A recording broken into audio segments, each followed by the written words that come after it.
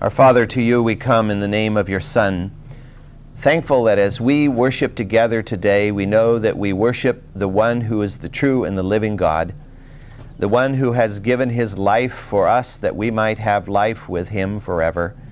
We're so grateful, Father, that as we look at the tragedies which are occurring around the world, wars and rumors of wars, it seems, on every corner of the globe, that our faith, our hope is based in the solid rock, in the one who knows the beginning from the ending, in whose hand we are secure. And Lord, we look forward to what you're going to do in and through us in the days ahead, and how you're going to do a mighty work within your church all around the world. We're grateful for the messages that we're hearing of the work of God that is going on the various continents of the world, and how the kingdom of God is advancing, and people are being won into the kingdom even this very day by the thousands. We're thankful, Lord, that you are the victorious God. We ask you now to bless our hour together here, these next few minutes as we study the Word. I pray that your Spirit will be our guide.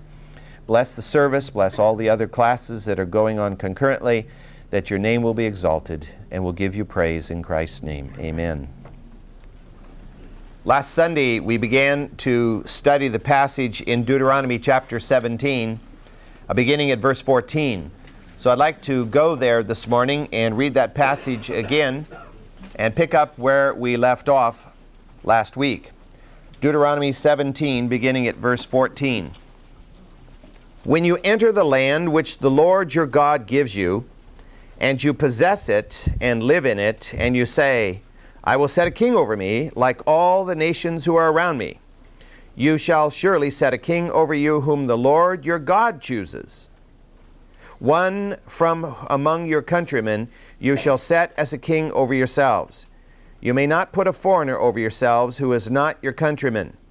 Moreover, he shall not multiply horses for himself, nor shall he cause the people to return to Egypt to multiply horses, since the Lord has said to you, you shall never again return that way. Neither shall he multiply wives for himself, lest his heart turn away. Nor shall he greatly increase silver and gold for himself. Now it shall come about, when he sits on the throne of his kingdom, he shall write for himself a copy of this law on a scroll in the presence of the Levitical priests. And it shall be with him, and he shall read it all the days of his life, that he may learn to fear the Lord his God by carefully observing all the words of this law and these statutes, that his heart may not be lifted up above his countrymen, and that he may not turn aside from the commandment to the right or to the left, in order that he and his sons may continue long in his kingdom in the midst of Israel. Although the nation of Israel would not have a king for probably at least 275 years after this particular time, God is here giving them, in anticipation of that, guidelines for a righteous monarchy. And these guidelines were what we were looking at last week. And let me just review the first three, which we talked about briefly. First, we're told in this passage that the king was to be an Israelite, and that he was to be the one chosen by God himself. Let me read a passage. I didn't look at this one last week, but I think it's appropriate here in 1 Samuel chapter 9. Just a couple of verses there. This, of course, has to do with the life of Samuel. And Samuel at this point has been told by God that Israel is calling for a king, and it's not because they've rejected you, Samuel, it's because they've rejected me from being king over them. And therefore God tells Samuel to go and anoint the one that God has chosen. And in 1 Samuel chapter 9, verse 15, we read this, Now, a day before Saul's coming, the Lord had revealed this to Samuel, saying, About this time tomorrow I will send you a man from the land of Benjamin, and you shall anoint him to be prince over my people Israel, and he shall deliver my people from the hand of the Philistines. For I have regarded my people, because their cry has come to me. Now you and I know, of course, that what will happen to Saul eventually. Saul will turn from God and walk in ways that are not in accordance with the will of God. And God knew all that. And yet God chose Saul to be the anointed king over Israel at that particular time. And Saul did deliver Israel from the Philistines. God wanted the king to be his choosing and to be an Israelite so that there would not be an alien ruling over the nation of Israel. An alien king would have less compassion and less understanding of the people, and in addition, he would certainly introduce beliefs and practices that would conflict with Israel's covenant with Yahweh. Israel was unlike any other nation on the surface of this earth in that Israel had a special covenant relationship with God. And anything that violated that covenant relationship was to be avoided and shunned like the plague. And of course, an alien king, not knowing anything about this covenant, or not caring about the covenant, would certainly not live in accordance with the covenant. Secondly, we're told in this passage that the king should not multiply horses to himself. That is, the inference here is he was not to trust in his own ability to build up military power to defend the nation. And of course, not to also acquire horses out of Egypt, which implied not only having diplomatic relations with Egypt, but possibly even creating an alliance with Egypt, which of course would be like creating an alliance with the devil. It was to be God who was the defender of king and country, not what the king could do himself. You may remember that in the story that you read about David at one point took a census of the people, and God punished David for taking that census. You might say, what's the problem with taking a census? Is there something sinful about taking a census? No. But the reason David was taking the census was to find out how many men he had out there he could count on for military action. In other words, he was depending on the strength of his people and not upon the strength of God. He opted from the king and eventually would harden his heart towards God. He's too busy with his harem to have time for God. Secondly, a harem implies marriage alliances, that marriages will be established for the purposes of allying one Israel with other nations. And last week we read from 1 Kings chapter 13 where we're told that Solomon married the daughter of Pharaoh for the express purpose of sealing an alliance between Egypt and Israel. Exactly what God is dealing with here and basically warning them against. Thirdly, monogamy was God's plan from the beginning. Adam and Eve were to be one flesh, and that was God's command down through time. And if anybody ought to be the example to the people, it ought to be the king. Why should the king be an exception? He should be the example. God raises up leadership to be an example, not to be an exception. Fourthly, if you study through history, you discover that jealousies and factions within harems resulted in the downfall of numerous kings down through history and even the destruction of kingdoms. Often harems were so powerful that out of the intricacies of the harem came the next ruler, and he was a puppet of the harem. What actually would happen is these harems, in some cases which numbered hundreds of women, were guarded by eunuchs. And these eunuchs eventually almost established like a union and garnered power unto themselves. And if you go back and look at Chinese history, you discover that the Chinese eunuchs literally dominated the throne in many times in history. And then lastly, and specifically mentioned in this passage, the numerous foreign wives would introduce pagan gods. And these pagan gods would subvert the king. And we read from 1 Kings again last week how Solomon built altars to the pagan gods that Israel was forbidden to worship. And he built them on the Mount of Olives, which is just across the Kidron Valley from Jerusalem itself. Solomon the wise, Solomon the great, this is what he did. And as we know, Solomon, of course, had 1,000 women in his harem, 700 wives and 300 concubines. Fourthly, we're told in this passage that the king was not to use his position to garner wealth unto himself, because this too would make him feel less dependent on the Lord. As Jesus would say, few rich men would enter the kingdom of heaven. It was easier for a camel to go through the eyes of a needle than for a rich man to enter the kingdom of heaven. It's not because riches in themselves are sinful. It's because someone who is rich is so busy with his riches, he doesn't have time for God. He is secure in his riches. He doesn't need God. In fact, Jesus said that the church at Laodicea was lukewarm in its commitment to him, and therefore only worthy to be spit out by God, because they said, I am rich and have become wealthy and have need of nothing. If we ever arrive at a position where we feel like we have need of nothing, we are on very dangerous ground. Because we are in desperate need of God every moment of every day, no matter what we possess, what position we have, or how much strength we may feel we have. Because we are absolutely nothing in terms of our relationship with God if God is not dwelling within us. We have less power than an ant walking around on a concrete floor if we do not trust and believe in God. And so those who feel that by their might and their power they have built their kingdoms, as Nebuchadnezzar said when he stood on the top of his palace, will end up as he did, eating grass for 7 years or worse. The king was responsible to nurture his people, not exploit them. And yet you look through the pages of history, and how many times do you find a king who nurtures his people? How many times do you find a truly benevolent monarch? It is a rare thing. What you have are kings who exploit their power, exploit their position, and exploit their people, and they extract wealth from their people to the point of literally getting blood out of a turnip. The greed of rulers has brought the downfall of many a nation. And when you add that greed to the lust for power, you have the primary cause for war throughout history. Very few wars are fought for what might be called just purposes.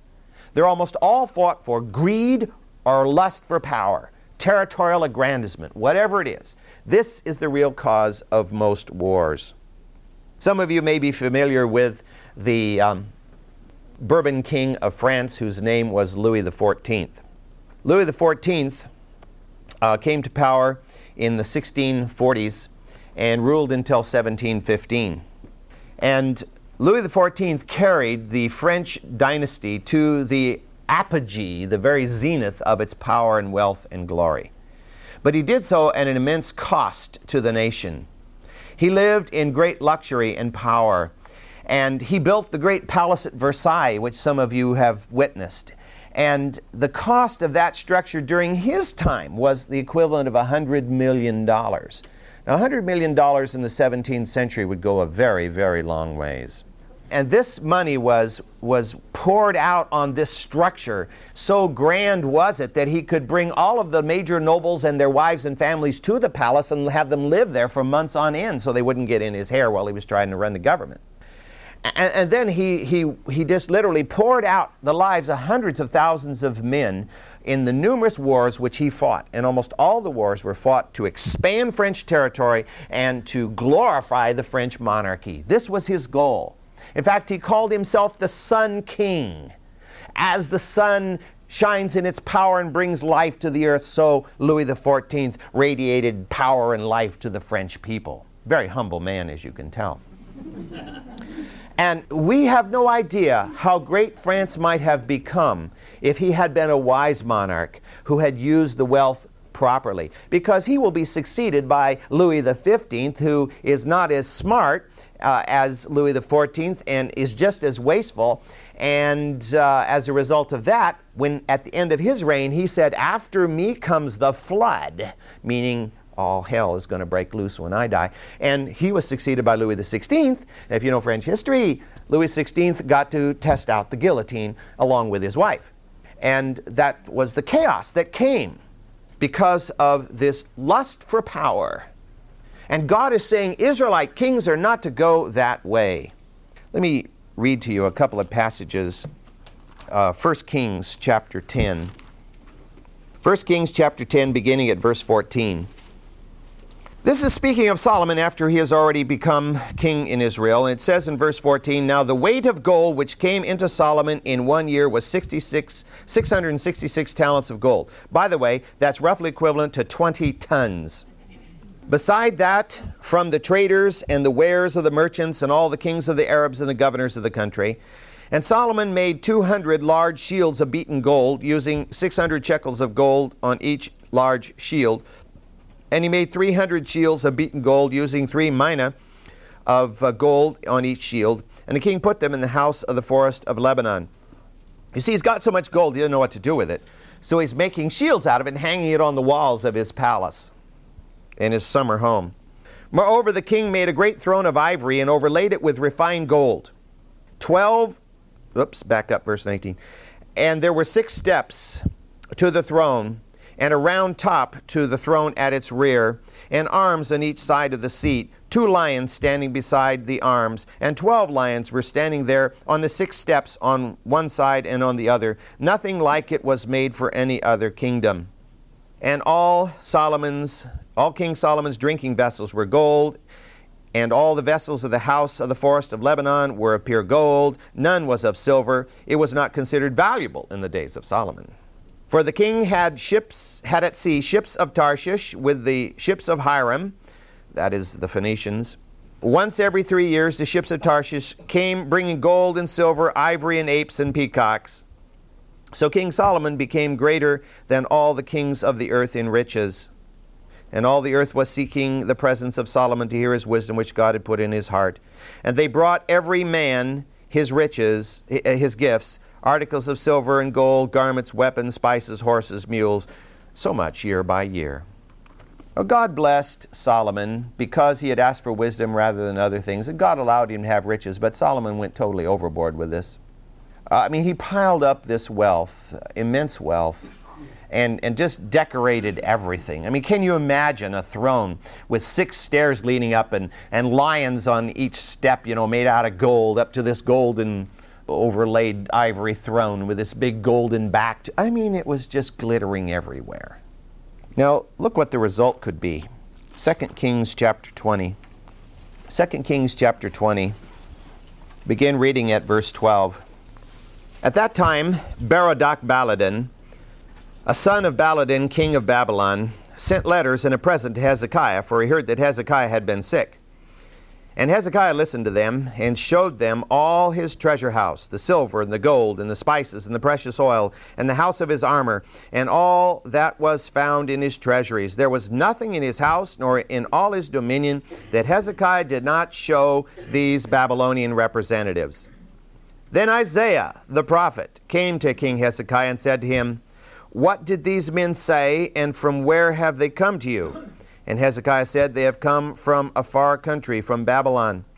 And he said, "What have they seen in your house?" So Hezekiah answered, "They have seen all that is in my house. There is nothing among my treasuries that I have not shown to them."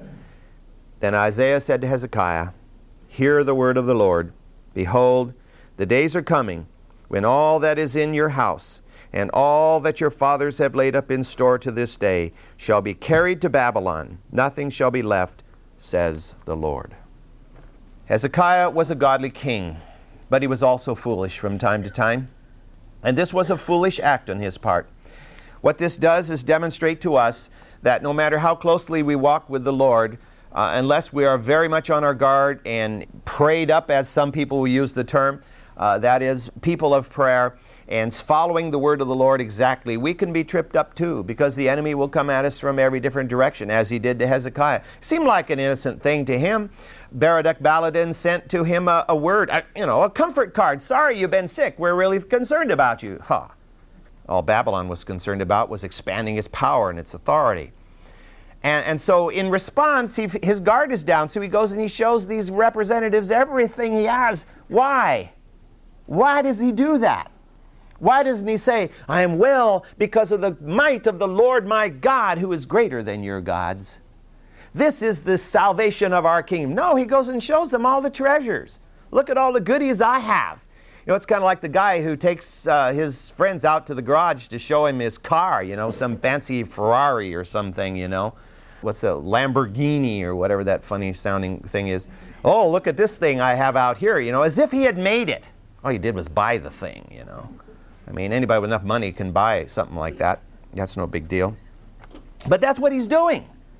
He's demonstrating, "Look at all this wealth that I have. You ought to think highly of me." And Isaiah basically says from the Lord, "You are a fool, because it's all going to be gone. It's all going to be gone. It's going to go to Babylon. Then what do you have? Nothing," it says. You have nothing. In fact, it goes on to say that your sons will be servants in the palace of the king of Babylon. So much for your pride. As the Proverbs tell us, pride cometh before a fall. So God is warning the king not to store up treasures for himself, not only because he will then become dependent on that in order to carry out the purposes of his kingdom, but he will be proud. That's one of the reasons rich people have such a hard time, because they're proud of what they have done. We have a close relative who basically calls himself a self-made man. I have what I have because I have gotten it. No thanks to God for allowing it to happen. The persons who feel that way don't recognize the fact that the very life they have comes from God, that they can live another day comes from God, that the strength, that the talent, the wisdom, whatever they have comes from God. It is not theirs. It's not mine. It's not ours. Fifthly, we're told in this passage that after 4 negative statements, basically the king shall not multiply horses and wives and money and so forth, we have a positive final command. And that is that the king is to make a personal copy of the Torah in the presence of the priests. This means he was actually to carry out the function of a scribe and sit there with Levitical priests watching over his shoulder to make sure he doesn't even make one slight mistake with a jot or a tittle. And he is to laboriously copy the entire law for his own personal book to be guided by. Now remember, there were no printing presses in those days, and every single copy of Scripture was hand-copied by a scribe. So the king had to, in effect, become a scribe, which meant, of course, for one thing, he needed to be literate. And then he had to copy this thing.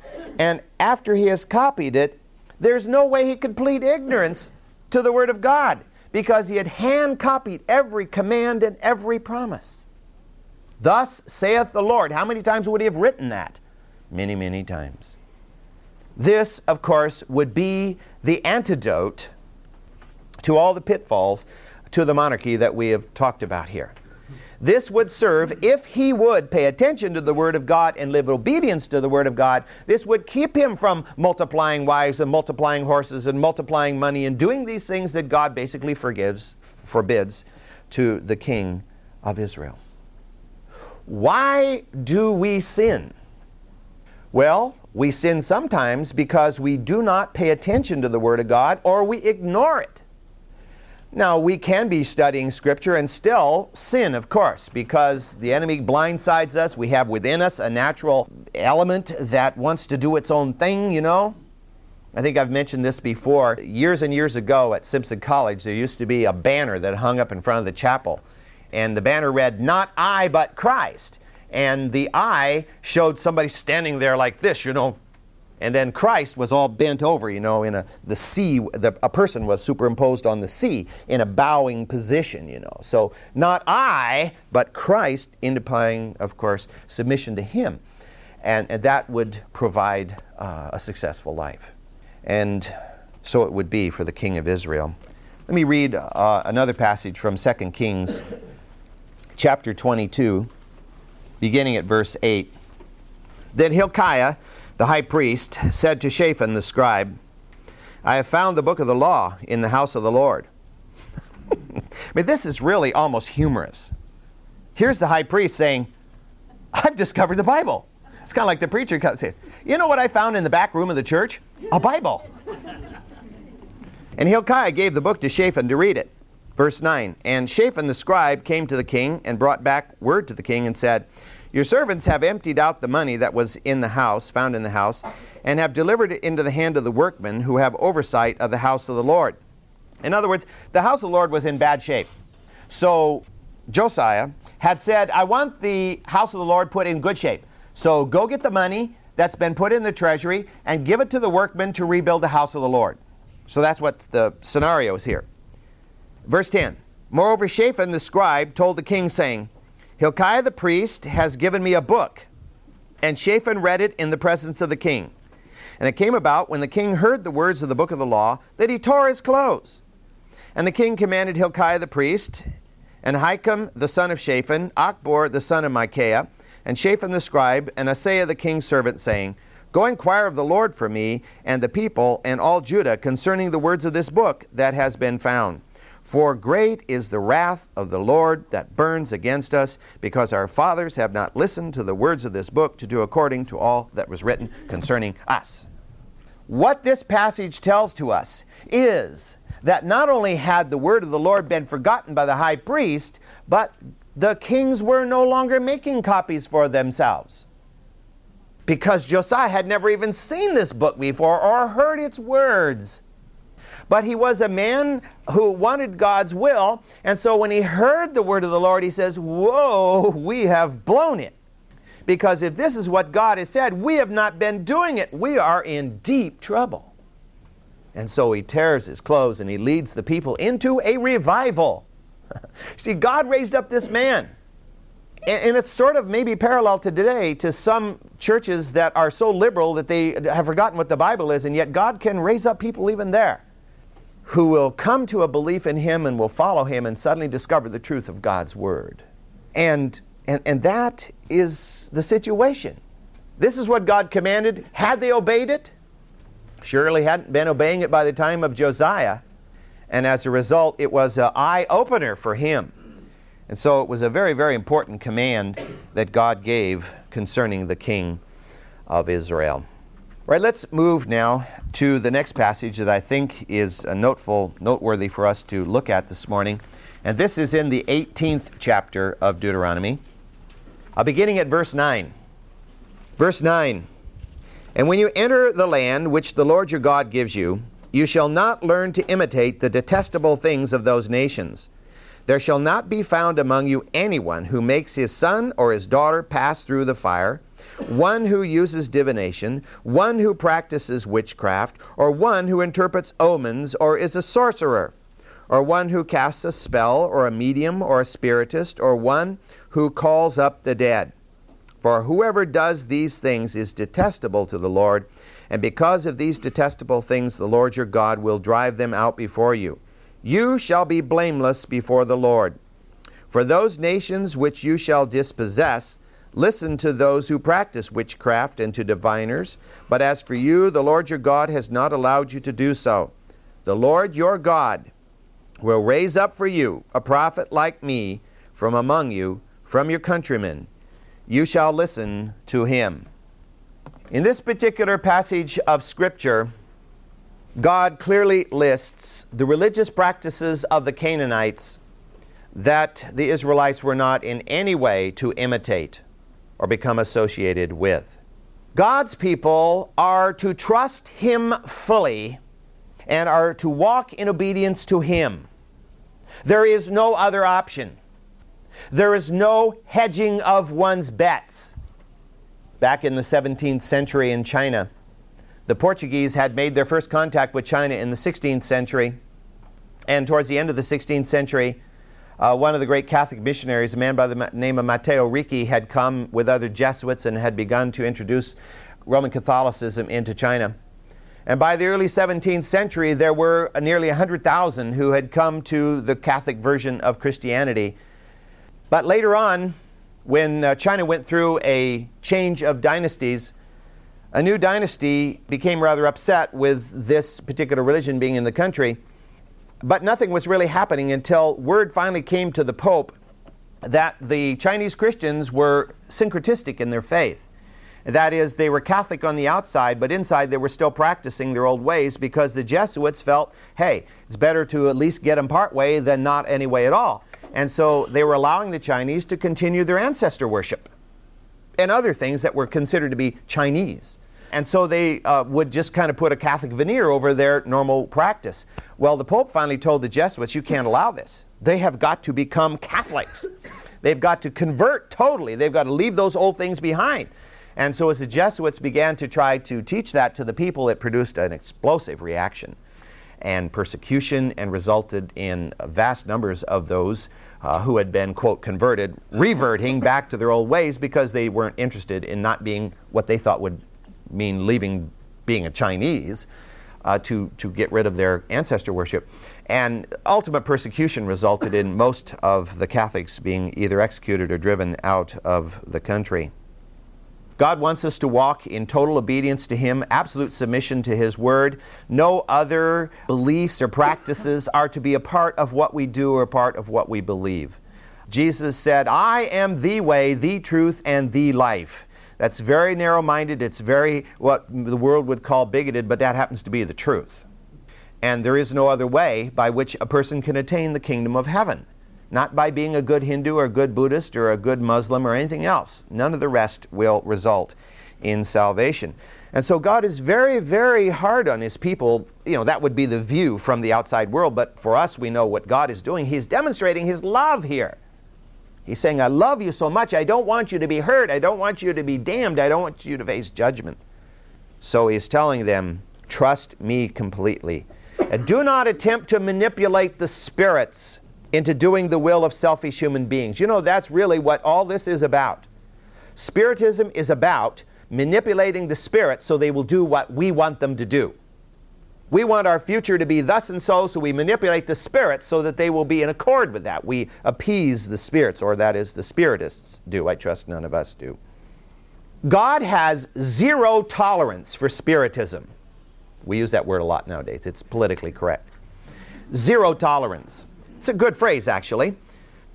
That's the way God is. God is not up there just looking down saying, oh, now, they just don't really understand. It's okay. God has zero tolerance for that which is going to damn a human being. And He calls spiritism, as you read in this passage, detestable. And He says in verse 10 that there shall not be found among you anyone who practices the occult in any form. He condemned all these practices because He says they're futile. They will not accomplish even what you want to accomplish by it, and they will result in judgment. God is demonstrating fantastic love here.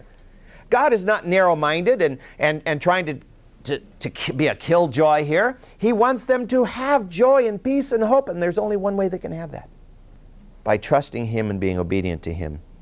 In his commentary on this passage, Jack Deere says, all these practices are forbidden because they divorce life from morality.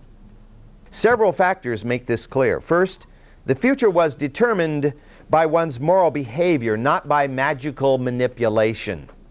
Secondly, using magic to manipulate one's circumstances was in essence a futile attempt to flee from the Lord's ethical laws which promoted life and blessing.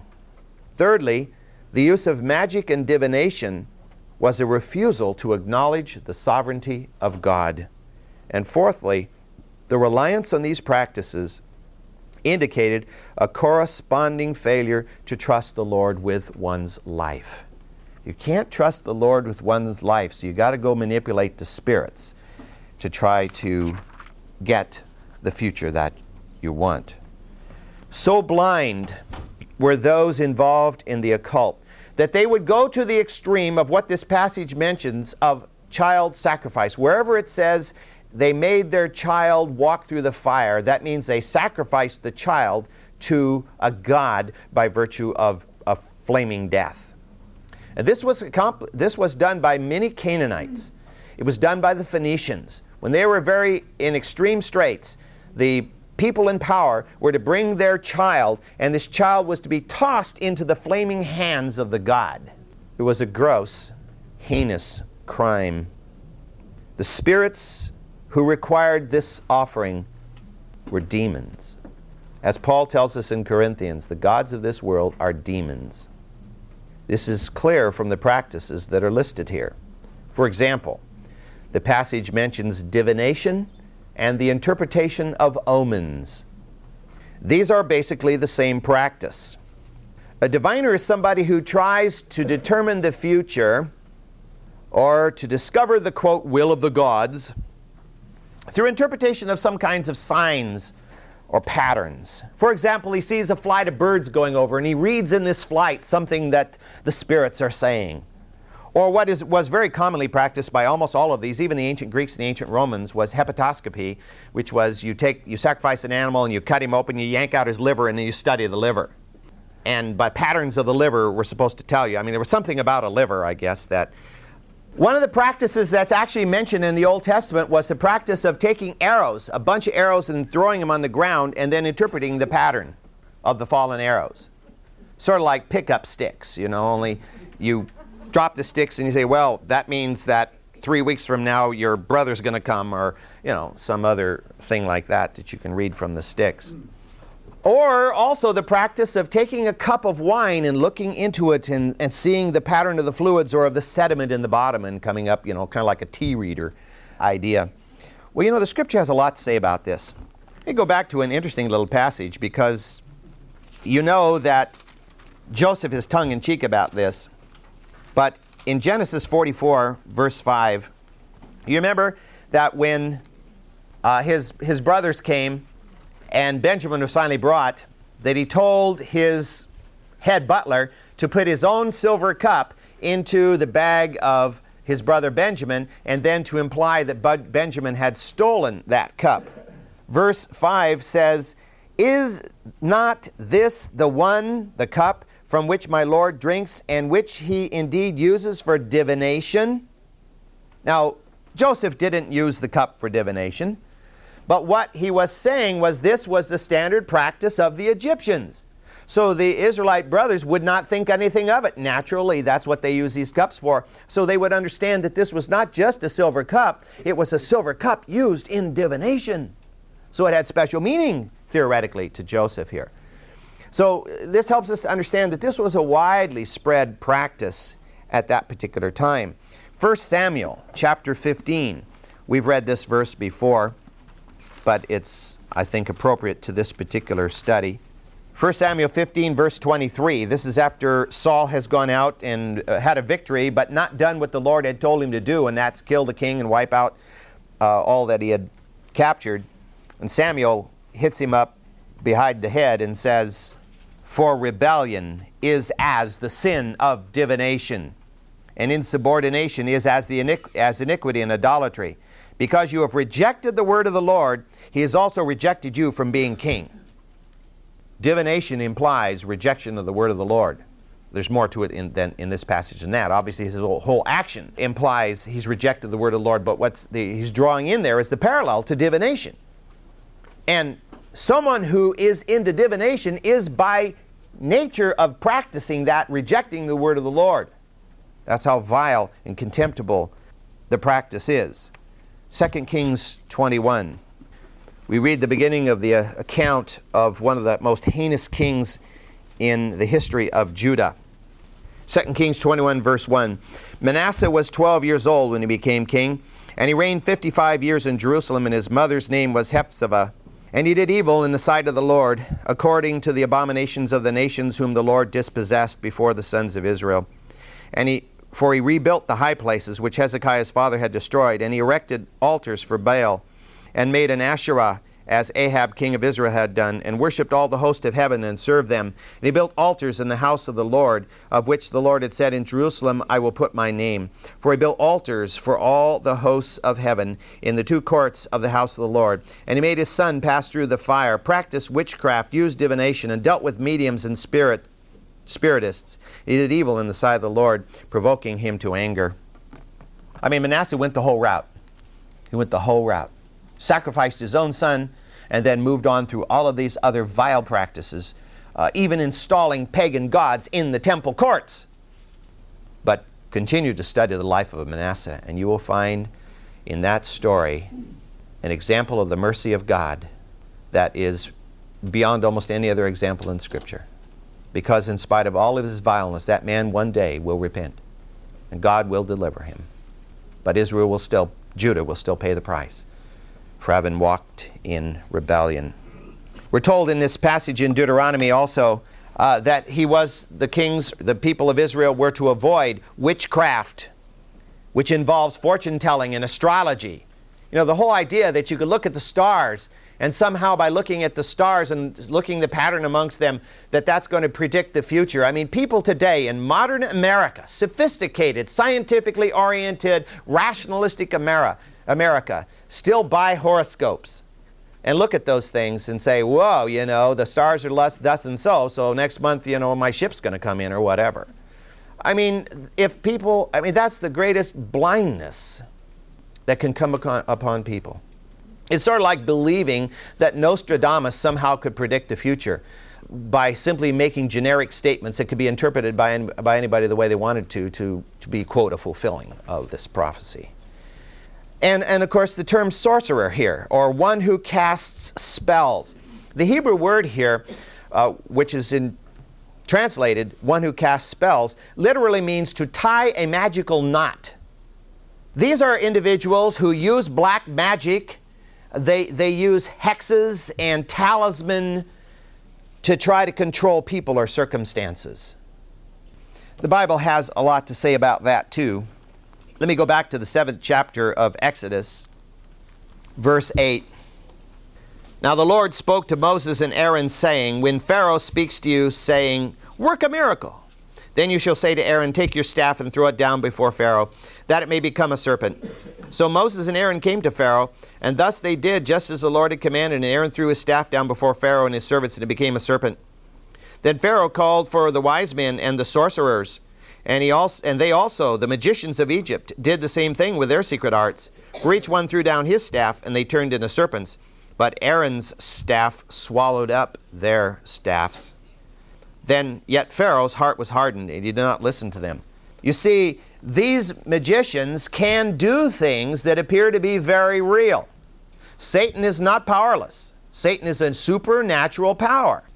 And he can do things which the blinded human eye will see as reality. But of course, the kicker in that passage is Aaron's rod swallowed up all the others. How does one rod converting into a snake eat a bunch of others? Just like that, by the power of God. But they didn't see that. They didn't see that. In Isaiah chapter 2, God, through the prophet, makes a powerful statement in Isaiah chapter 2, verses 5 and 6. Come, house of Jacob, and let us walk in the light of the Lord. For thou hast abandoned thy people, the house of Jacob, because they are filled with influences from the east. They are soothsayers like the Philistines, and they strike bargains with the children of foreigners. The Israelites had become soothsayers like the Philistines. And so God abandoned them. And the call is, come, house of Israel, let us walk in the light of the Lord, which means to reject all those practices of darkness. It's not called black magic for nothing. It has everything to do with the darkness, the dark forces of evil. And then later in the Minor Prophets, one last passage, Micah chapter 5, verse 10, we read, and it will be in that day, declares the Lord, that I will cut off your horses from among you and destroy your chariots. I will also cut off the cities of your land and tear down all your fortifications. I will cut off the sorceries from your hand. You will have fortune tellers no more. I will cut off your carved images and your sacred pillars from among you, so that you will no longer bow down to the work of your hands. I will root out your Asherim from among you and destroy your cities. I will execute vengeance and anger and wrath on the nations which have not obeyed. I mean, all of this practice here of sorcery and witchcraft and soothsaying is all mixed in together. It's all an expression of darkness and of vileness. Well, I will finish this passage next week because we have one more type to look at, and those are the ones who talk with the dead. And there's some, of course, powerful examples from Scripture of that and of the reality of what it appears, at least, to be talking with the dead.